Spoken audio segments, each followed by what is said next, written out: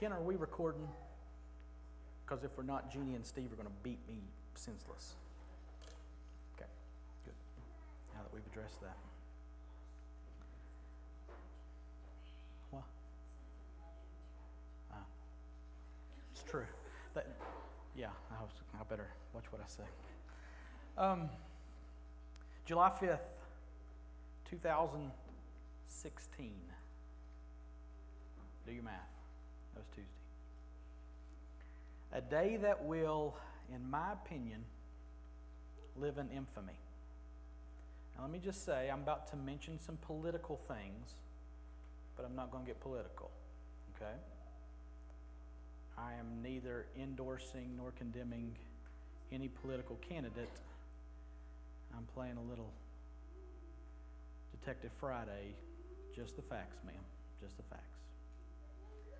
July 5th, 2016, a day that will live in infamy. FBI Director James B. Comey walked into a press conference and confidently maneuvered his 6-foot 8-inch frame to a podium where he was about to address the FBI's investigation of former Secretary of State, now presidential candidate Hillary Clinton's now infamous use of a personal email server to handle State Department communications. Anybody watch this happen? Anybody watch this unfold? For a little over 13 minutes of the 15-minute statement, Director Comey laid out in detail how the FBI had investigated this case, and he gave a vivid description of the work done and the findings that came out of it. In those 13 minutes, Director Comey pieced together a thought pattern that sounded something like this. He said that email chains that passed through Clinton's server, quote, involved Secretary Clinton both sending emails about those matters and receiving emails from others about the same matters, end of quote. Meaning, he noted, matters at top secret / special access program classification level. That classification level is among the highest in the U.S. government and covering some of the nation's most valued intelligence matters. Comey said dozens of Clinton's other email chains contained emails at lower classification levels as well. And this type of verbal beating continued for much of that 13 minutes and concluded with Comey saying that Clinton and her people had been, and I quote, extremely careless with these classified, highly sensitive emails, painting a picture of a goose that was surely cooked. And then, at 13 minutes and 13 seconds into the press conference, after ripping out every rug from Clinton's defense, calling her a liar without calling her a liar, leaving her clearly marked for prosecution and possible prison time, Comey said these words: in looking back at our investigations into mishandling or removal of classified information, we cannot find a case that would support bringing criminal charges on these facts. And I sat there, I was watching it live,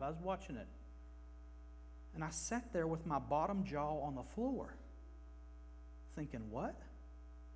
He just spent this whole meeting prior to this telling all the reasons why she was going to be prosecuted. And I really thought, did somebody change the channel on me? Am I at a different press conference? Is this a Back to the Future type of moment? 1.21 gigawatts. Did aliens just take over James Comey's body and use him as a ventriloquist dummy? What just happened? I mean, really, I'm as stunned as I can be. After the fog of that shock, I heard Comey say something about only the facts matter, and he couldn't be prouder to be a part of this organization. And then, without taking a single question from the press he had just addressed, he walked off the stage, off camera, and out of the room. And just like that, Hillary Rodham Clinton was exonerated from crimes she had just been declared to have committed. Yes, she did, but no, she will not pay the price for it. Just like that. Now, what in the world does this have to do with Romans 8? In the days since Tuesday, of course, the media, the talking heads, and every Tom, Dick, and Harry with an opinion have expressed their judicial expertise to either defend or eviscerate Comey and or Clinton. But in the midst of it all, most would agree on the basic tenets of what he said. Secretary Clinton did wrong, but charges would not be brought against her. And the range of emotions regarding those tenets varied from one side of the scale to the other. Some people were ecstatic. I'm sure she was. Of course, she probably already knew. Oops, did I say that? Right or wrong, she did wrong, but she's all right. How do we feel about that? So now Romans 8. Like the peak of Everest that we've seen from far off, then closer and closer until we stood in the shade of the towering peak, we've inched our way toward this titanic passage. Almost a year ago, we started up Mount Everest, what we're calling Romans, our Romans experience like climbing Mount Everest, and today we set up base camp near the very top of the mountain. Let me tell you, church, it does not get any better than this. Romans 8 is the purest form of the gospel that you will ever see.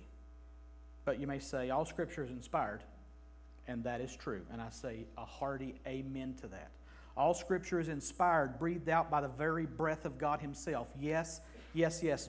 But Alistair Begg said it well when he said, all Scripture is inspired, but some Scripture is more inspiring than other Scriptures. And that's true. Anybody wake up excited to read who begat who in 1 Chronicles? Cannot wait to read the genealogies today. You probably don't do that, right? Nothing wrong with them. They're important. And they are breathed out by God. But some things just grab our hearts. And here, in Romans 8, we have the creme de la creme. I'm telling you, church, if we can grab a hold of and understand by the Spirit's empowering and live by these truths that we're going to cover in Romans 8, which I don't know how long it'll take, we very well may change the world. And I don't say that lightly. Let's turn your Bibles to Romans 8, if you haven't already. What we're going to read today is Romans 8, 1 through 4. And we will by no means even get close to covering all of that today. If you would, please stand for the reading of the Word one more time. And take just a second, if you would. If you got your Bibles in front of you, look at it there. If you don't have a Bible and you want to look up here, I want you to just look at that. I want you to take that in. I want you to feel the very breath of God breathe upon you this morning with those words right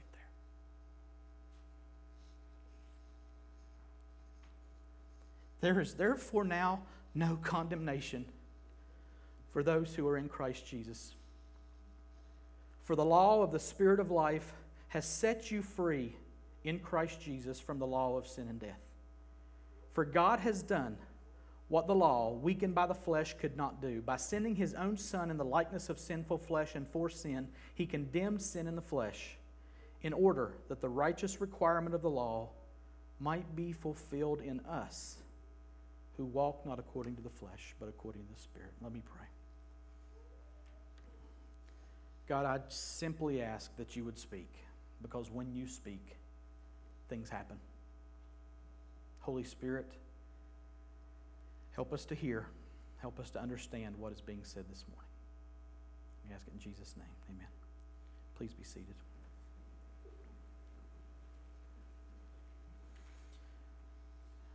What we'll be focusing on today is Romans 8:1, and we won't even finish it. Too rich, too packed, too much meat to try to digest in one sitting. In this process, we'll also read the preceding text to set the stage for it. And I have been saying for months that if you don't get Romans 7, then you miss Romans 8 off the map. Context, context, context. A text without a context is a pretext. So, Let me back up. Let me recap where we've been. Then we'll set the table for our discussion today by refocusing on 7:14 through 25. But we have been working through the book of Romans, obviously. And we've looked at our outline here.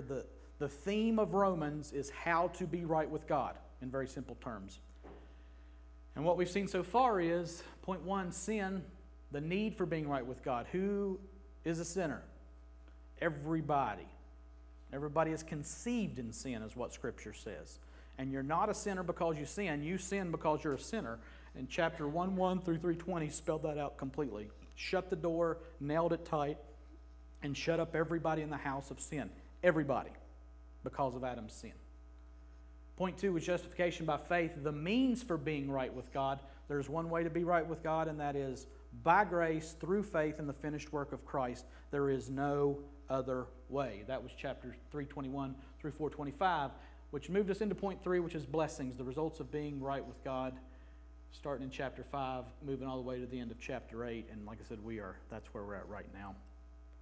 Through that process, we have looked at Asian Station. Been a while since you heard Asian Station, right? But expiation is God taking the guilt of our sin away from us. Propitiation is Him pouring out His wrath upon Christ, who became our propitiation when He absorbed our sins on His body. On the cross, God punished our sins in Him and propitiated Himself and propitiated us in the process. Propitiation is God taking the wrath against our sin out on the person of Christ. Imputation is Him giving us the righteousness of Christ. We were imputed Adam's sin. We're also imputed Christ's righteousness by faith, which leads us to a state of justification. We have the right to stand in God's presence. How to be right with God? Justification. Then we start on the process of sanctification, which is not the process of you earning your salvation or making God happy. God is completely pleased with you. That's what justification was about. Sanctification is the process of working that out, little by little, inch by inch, moment by moment, fall after fall. Sanctification, which leads us to a final state of salvation. Before the foundation of the world we were saved. At one point in time we were saved. We are being saved, and one day we will be saved. That's important to realize. Okay? So that's Asian Station. And all of this revolves around our union with Christ. And we'll talk about that more next week, what it means to be in Christ, because we won't get there today. In Christ is probably the biggest phrase in Scripture. But what Romans has told us is that we have been made one with Christ. We have been in union with Christ when we are justified. We are literally placed in Christ. We have been crucified with Him. We will be raised with Him. In one way, we've been raised with Him. In another way, we will be raised with Him so that we might walk in newness of life now. This all has a purpose. How does it work out? We're almost done with the review. Stay with me. Know, believe, reckon, do. Somebody needs to write that song. I'm telling you. Know, believe, reckon, do. Good for me and good for you. There, I got you started. I get partial writing credits. So you got to know the truth. You got to believe it. You've got to reckon it into your account. Consider it is what the ESV says. I love the word reckon, though. I won't go away from it. And then you got to do it. So know, believe, reckon, do. So y'all be walking around slapping your knee the rest of the day. Know, believe, reckon, do. Know, believe, and reckon. Yeah. Okay. We'll just have to edit that part out of the message, but it's all right. And quickly, 4, 5, 6, 7, and 8 tie together really well. Chapter 4 talked about our justification by grace through faith. Romans 5 told us that we have peace with God. And you say, well, I don't know that I need peace with God. Well, you do, because the wrath of God resides on us before we have peace with God. And if we have peace with God, once we're justified, that changes everything. It's part of what we'll talk about today. Chapter 6 showed us that we're free from and dead to sin. Chapter 7 said we were dead to the law. We died to the law. Why? So that we may be joined to another, so that we may bear fruit. You cannot bear fruit for God through the law. So you had to die to the law, and that's what chapter 7 said that we did. We died to the law. And now we're in Romans 8, which I'm telling you, I'm sitting in Starbucks yesterday finishing this message, and I want to jump up on the table and say, do y'all know what I'm writing here? They're like, sit down, sir. You've had dark roast, haven't you? Yes, but that's not the point. Do you know what I'm writing? Okay, so what I want to do is I want to set the tone for Romans 8 If you'll scroll through with me here, Ken, I'd appreciate it instead of me hitting this button. I want to read this because this is so vital to understanding what we're about to go through in Romans 8. Romans 7, 14 through 25, just listen. For we know that the law is spiritual, but I am of the flesh, sold under sin. For I do not understand my own actions. For I do not do what I want, but I do the very thing I hate. Now if I do what I do not want, I agree with the law that it is good. So now it is no longer I who do it, but sin that dwells within me. For I know that nothing good dwells in me, that is in my flesh. For I have the desire to do what is right, but not the ability to carry it out. For I do not do the good I want, but the evil I do not want is what I keep on doing.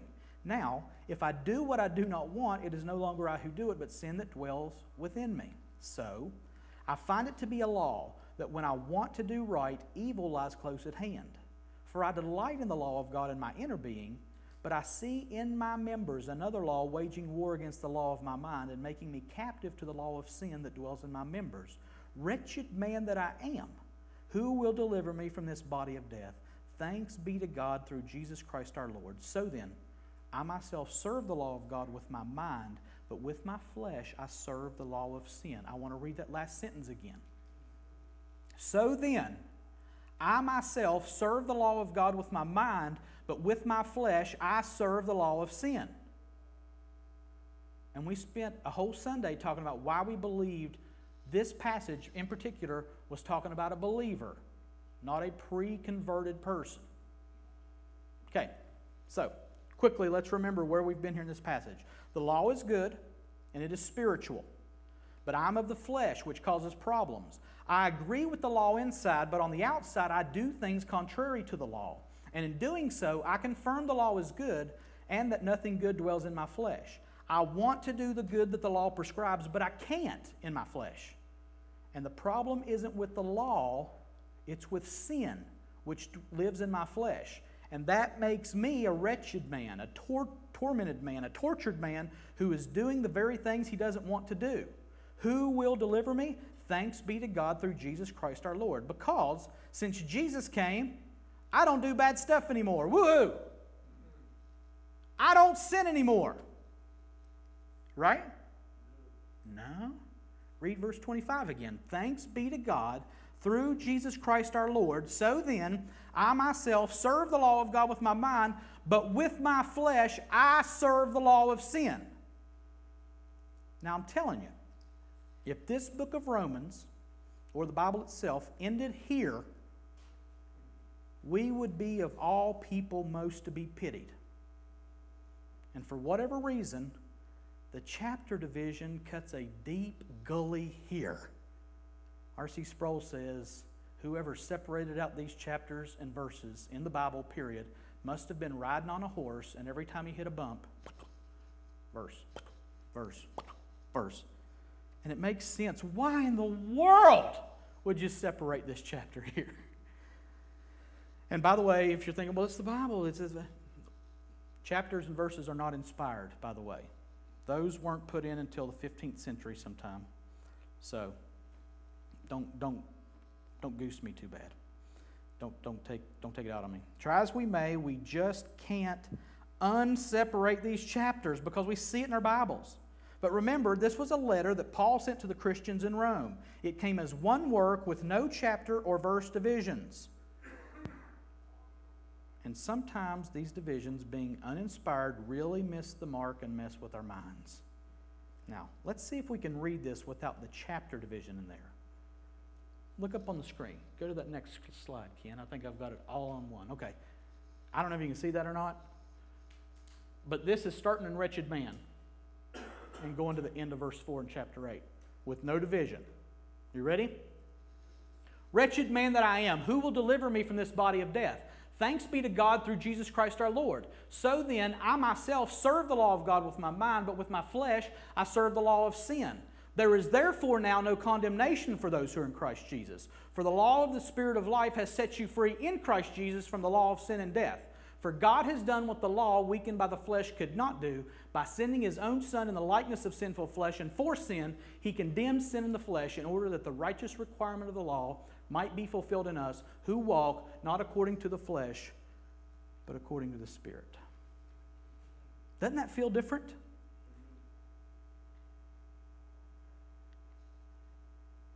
I want you to see the connection and the repetition up here, if you can see it, in talking about the connection between flesh, law, and sin. You see the connections all up there, right? You see the word flesh, you see the word law, you see the word sin, and it's mentioned over and over again in that passage. And then at the end, he mentions the Spirit, who will become a major focus in the rest of the chapter. Up to this point in Romans, through 7 chapters, the Holy Spirit has been mentioned one time. That's about to change. I promise. Actually, I'd say one of the things that separates 7 and 8 in your Bible is a heading. Anybody got a heading in chapter 8 in their Bible? Life in the Spirit. Life in the Spirit. And I love, I say that facetiously. I love the fact that we end chapter 7 talking about sin, and then chapter 8, according to these chapter divisions, talks about life in the Spirit. Let me tell you something. There's no separation here. That's going to be important. Very important.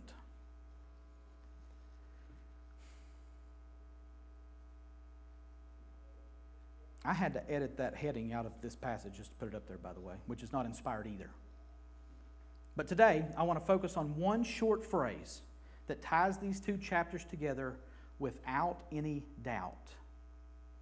It's the first part of Romans 8:1, and it is the phrase, "There is therefore now no condemnation." The Greek translation of it is ara nin oudes katakrima, and that doesn't matter really at all. The only reason I put it up is to focus on the 4 words of the phrase. The English translation can read a few different ways, with some versions saying, like our ESV did, "There is therefore now no condemnation." "There is therefore" is all contained in the Greek word ara. So when you read "there is therefore," the Greeks were reading ara. And it meant therefore. So the Greek literally reads, "Therefore now no condemnation." And that's not overly important, but I want to make sure we see the transition set forth by this "therefore." What directly preceded the "therefore"? "So then I myself serve the law of God with my mind, but with my flesh I serve the law of sin. Therefore now no condemnation." Did you get that? Let me condense it a little more. With my flesh I serve the law of sin. Therefore now no condemnation. When we ask why this "therefore" is therefore, it seems like a strange transition from serving the law of God with our flesh to therefore being no condemnation. But it's not that strange. Look at the case Paul has laid out over the first 7 chapters. All are sinners. Salvation is by grace through faith alone. In Christ we have peace with God. We're free from and dead to sin. We died to the law so we could be joined to Christ. And in Christ we struggle daily with the sin that dwells in our flesh. The immediate context and the larger context are working in harmony to make sure we see our real state of, remember this? Anybody remember simul justus et peccator? At the same time, justified and a sinner. We were born sinners. We were justified by the judicial proclamation of God, and our sins were paid for by Jesus' work on the cross, while our indwelling sin was left indwelling. And Paul says with his flesh, he serves the law of sin. Therefore, since all of this is true, since we have been called just by God Himself as a result of the work of Christ, since He has made us right with Himself, not in spite of, but in the midst of our indwelling sin, therefore now no condemnation. Yes, I am a wretched man, tortured and battered by my indwelling sin at time, and yes, there is nothing good in my yet to be redeemed flesh. And yes, I am perfectly justified, perfectly hidden in Christ, again, which is our focus next week, in the midst of it all.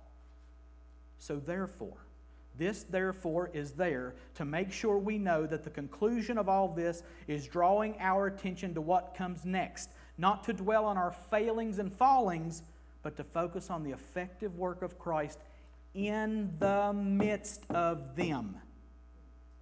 I serve the law of God with my mind, but with my flesh I serve the law of sin. Therefore, now no condemnation. Wow!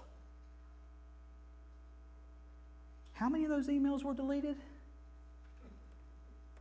So the next word, we've seen therefore. Now. Therefore now. John Piper did almost a whole message on the word now. And I get it. We won't. But we could. Just look at the obvious. What does the word now reference? Does it reference space? Everybody went, what? The answer is no. No, it does not. Does now reference something physical? No, it references what? Time. So what time does it reference? Present. Now. Sometimes you've got to define a word with the word. Now means now. The Merriam-Webster definition for now is at the present time or moment. Now that's not real profound, but it is very important. With my mind I serve the law of God, but with my flesh I serve the law of sin. Therefore now, no condemnation. Do you get that? This reinforces our thought that in the midst of our sins and struggles, now, even now, right now, no condemnation. This is not something to be attained to later. This is not referring to a future state of pardon in heaven one day. That'll happen too. It is for the present time or moment. Listen to me, Christian. Listen to me, follower of Christ. Listen to me, church. If you are in Christ now, there is no condemnation. You get that? How often is now? It's always now. We live in the now. Now is all the time. It's always now. In the midst of every breath, every thought, every action, every victory, every sin. Therefore now, no condemnation.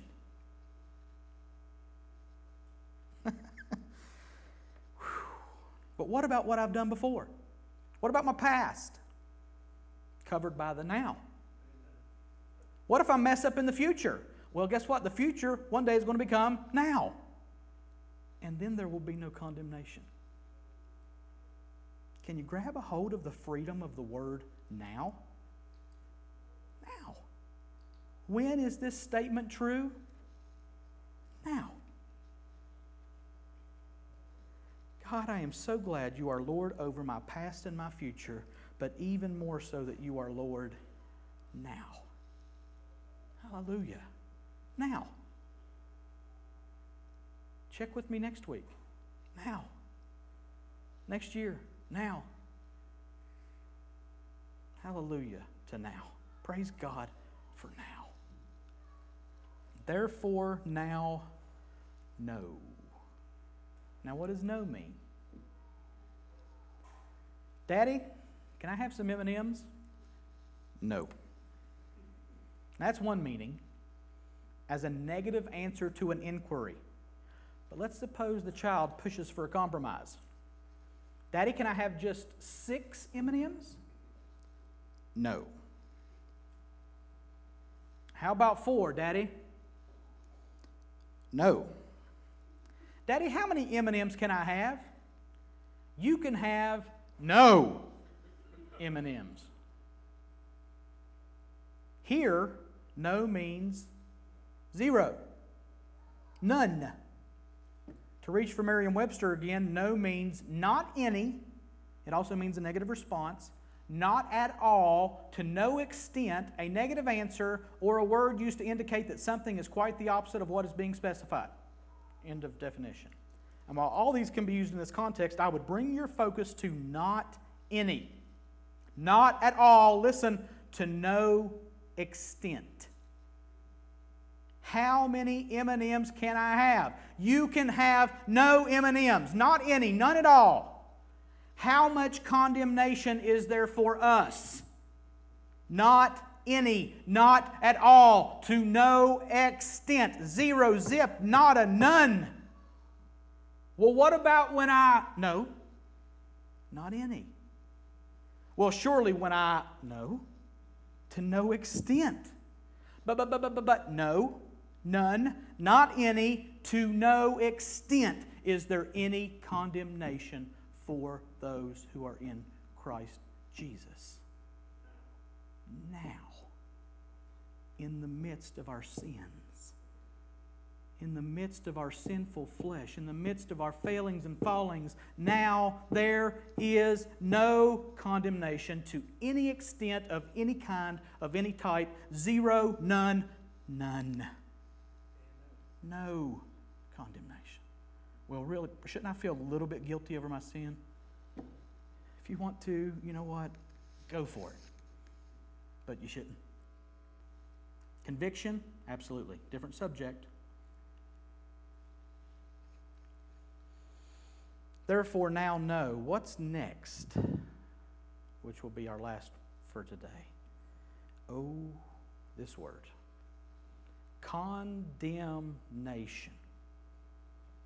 What's all this about? Therefore, now no condemnation. We've said it a lot today, but what is condemnation? The Greek word is katakrima, and it means damnatory sentence.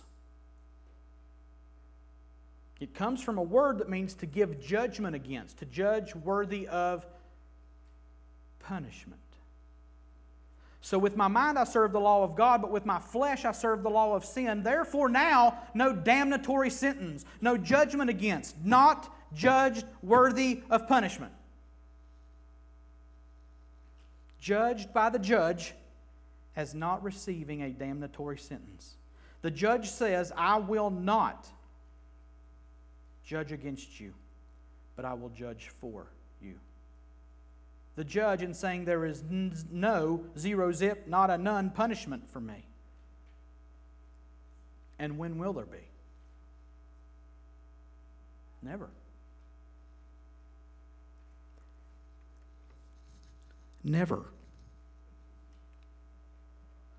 As long as now is now,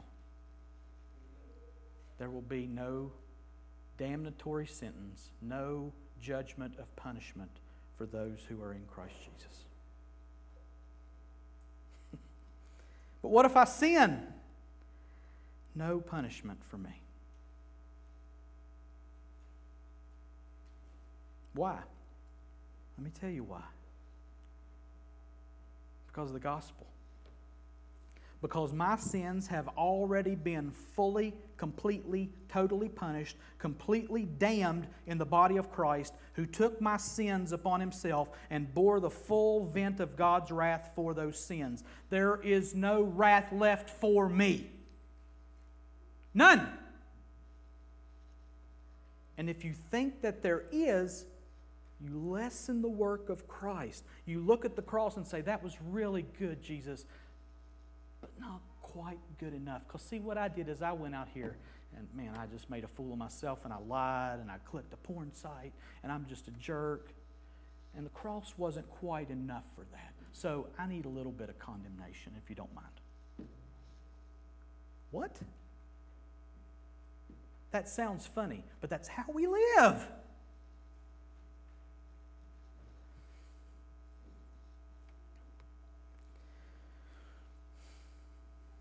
Jesus Christ took the full wrath of God. There's none left for me. Galatians 3:13. Christ redeemed us from the curse of the law by becoming a curse for us. For it is written, cursed is everyone who is hanged on a tree. Jesus Christ, the sinless Son of God, became a curse for us. He took our condemnation upon himself, so there is none left for us. It's a powerful thought to think that in the final day, the judge will swing the gavel at my trial and say, not guilty when referring to me. To be deemed just, right with God on the basis of the work of Jesus. Guys, that's awesome. But don't forget, our text today has said it's not just a future verdict, it is for now. It's for now. If you are a disciple of Jesus Christ by faith in His finished work, right now, in this moment, there is no condemnation. God does not sit in harsh negative judgment over you, waiting to afflict you or punish you if you do something bad. He knows that you serve the law of sin with your flesh. He knows you're not experiencing a sinless experience right now. But right now, He says, no condemnation over you. And listen, for so long, I lived with the fear, and please listen to what I'm about to say, because I would guess you live there too sometimes. I lived with the fear that bad things were happening to me to one degree or another because God was mad at me because I had sinned. I got a cold, or my car broke down, or I was in an accident, or work wasn't going well. And it was all because of bad things I had done, sins that I had committed. Let me tell you, folks, that's called karma, and that's neither biblical nor from God at all. Karma, listen, does not exist. That's a New Age Hindu thing that has no place in Christian thought. You're like, oh, you better watch out. I'm not afraid of karma any more than I'm afraid of Charlie Brown. Like, oh, he's going to get it. No. Karma does not exist. And listen, nor does the wrath or the punishment of God if you are His child. He is not up there beating you up because you sinned, nor will He ever be. Get that awful thought out of your head, heart, and life right now. In the midst of your sin, in the moment you commit that sin, in the moments of guilt that come afterward, God's verdict is no condemnation. You get that? Now, your sin is not okay. I'm not saying go out and sin. Paul has spent much time leading up to this chapter saying, should we go on and sin so the grace may abound? May it never be, which meant what? No. I'll stop with that. But it was as emphatic a no as could be written. God forbid that would even cross your mind. I am not telling you to go out and live in sin because God don't care. But I am telling you, He's swinging the gavel and saying, no condemnation. And you're like, well, that does not compute. Does not compute. Be transformed by the renewing of your mind. Listen to the words of God and let that shape your life. Not karma, not the world's opinions, not your own guilt. Now, will God discipline us? You bet your tanned hide He will.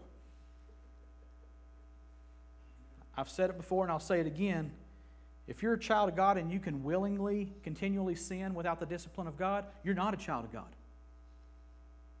Herb Hodges said it clear. If you can walk in sin and God doesn't beat the hell out of you, you're not His child.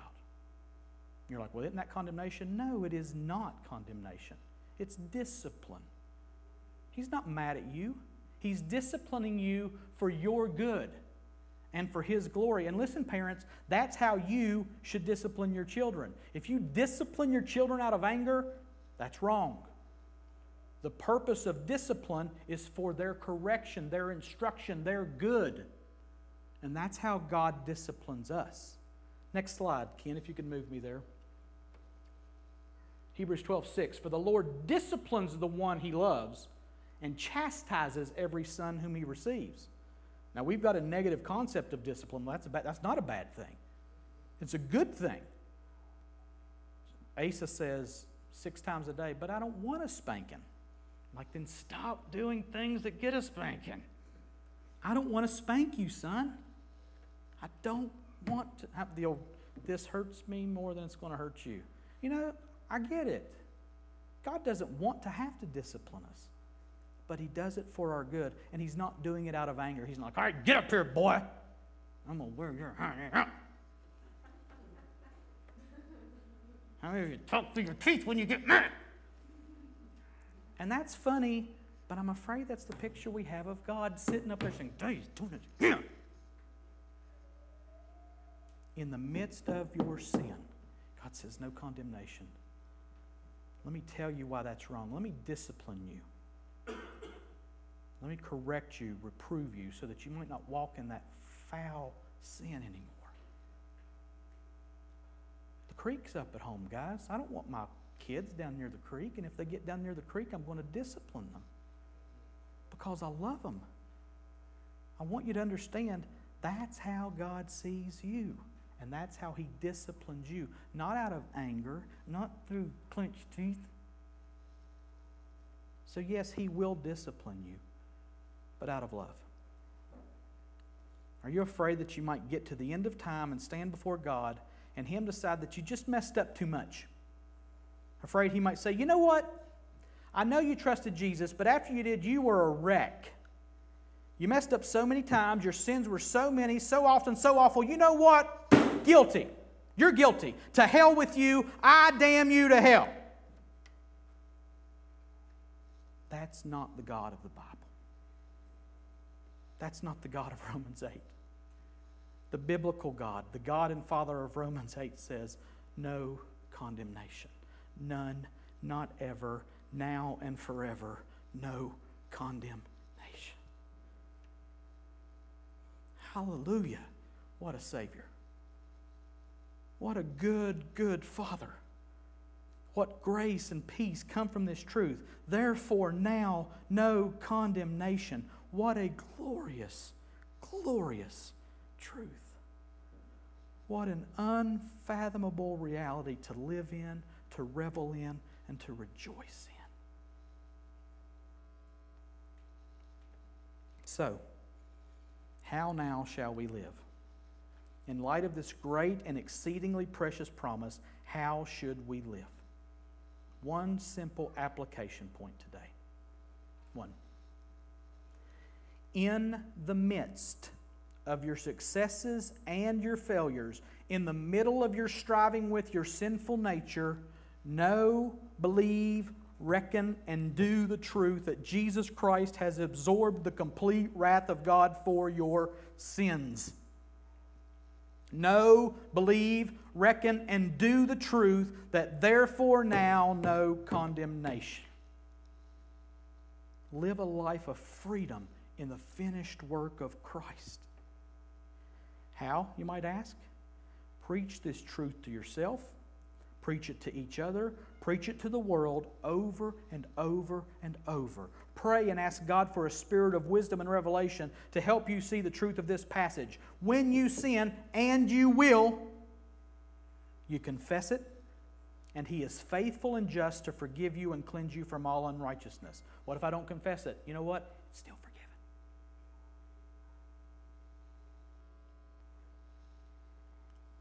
It's a different subject. I wish I had more time for that, but I don't. When you sin and confess it, He is faithful and just to forgive you and to cleanse you from all unrighteousness. And you rejoice in there being no condemnation for you. And you worship Him, and He is glorified in you and through you, even in the midst of your sin. No, your sin is not all right, but there is no longer any punishment for you for it. Jesus took it for you, totally and completely. Apply that to your life, Christian. But you may wonder, what if I don't know that I'm a believer? What if I'm not a Christian? Then let me be very clear. The Bible says the wrath of God abides on you, even now. As long as now is now, the wrath of God will remain on you. And on the final day, the wrath of God will be poured out on you in eternal measure as He swings the gavel and says to you, guilty. Because for you, your penalty has not been paid.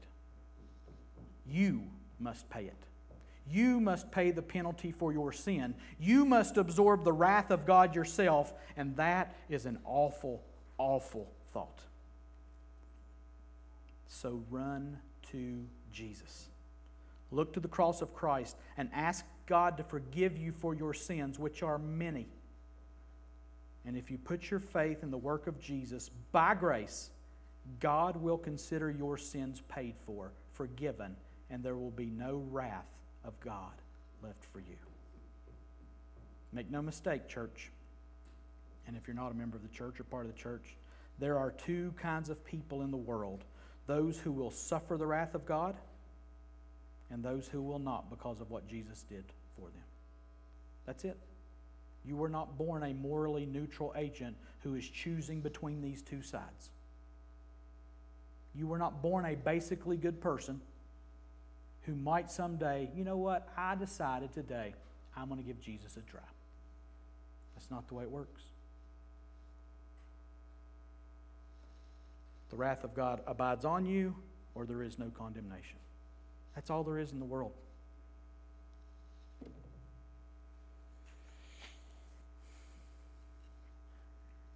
Confess your sins, confess your need for a Savior, and look to Jesus to be that Savior, and believe that God punished Him for your sins, and then live the truth of the fact that therefore now no condemnation.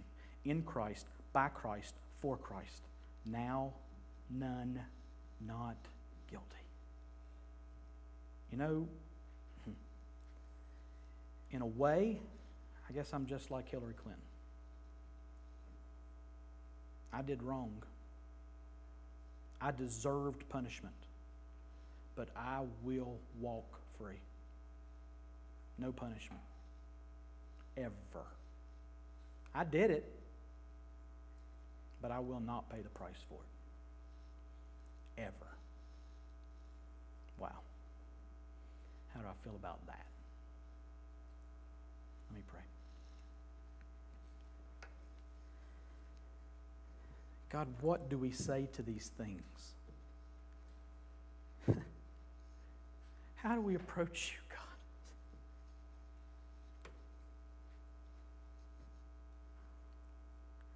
As those who deserve your full wrath.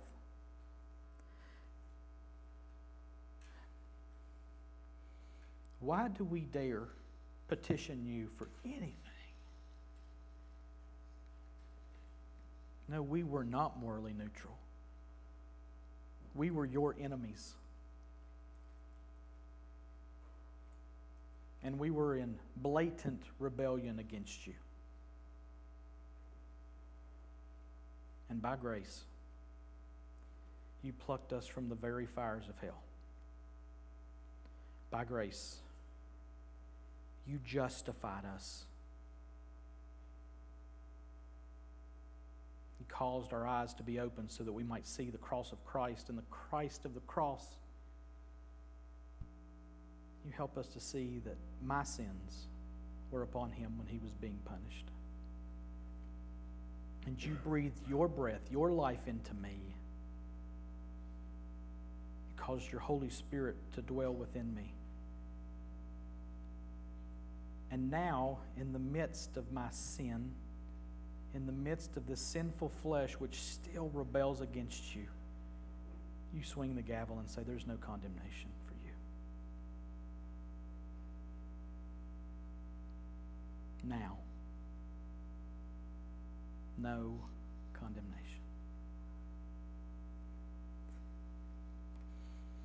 God, if there's any part of my heart that believes I deserve that, I pray that you would snatch it away. And I pray that I would fall on my knees in wonder and joy over a righteous God who looks at me and says, not guilty. And I come and I say, yeah, God, but I did this. And you say, not guilty. I say, yeah, God, but I'm selfish in my heart. And you say, not guilty. I say, God, but I love money. And you say, not guilty. God, I don't love my neighbor. Not guilty. God, I snapped at my wife. Not guilty.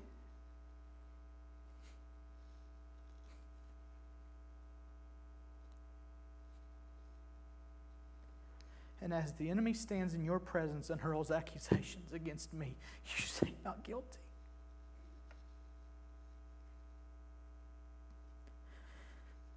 The body of sin has been done away with.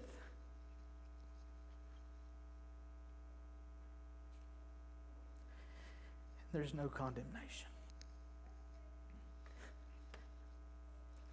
Thank you, God, for your grace. Thank you for Jesus Christ, his sacrifice upon a cross where my sins were finally and completely punished. You condemned sin in the flesh, and God, there's such riches in that phrase.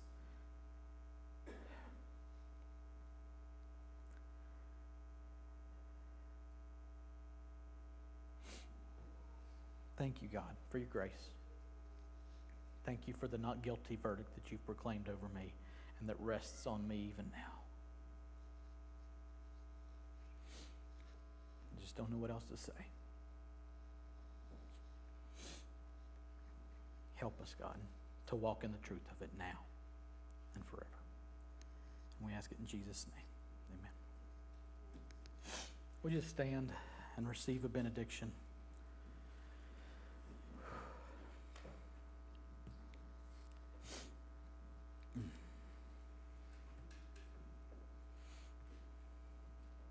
I can't get away from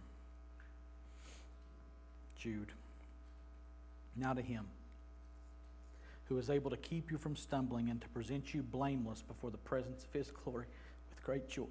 To the only God our Savior, through Jesus Christ our Lord, be glory, majesty, dominion, and authority before all time and now and forever. And all God's people said, amen.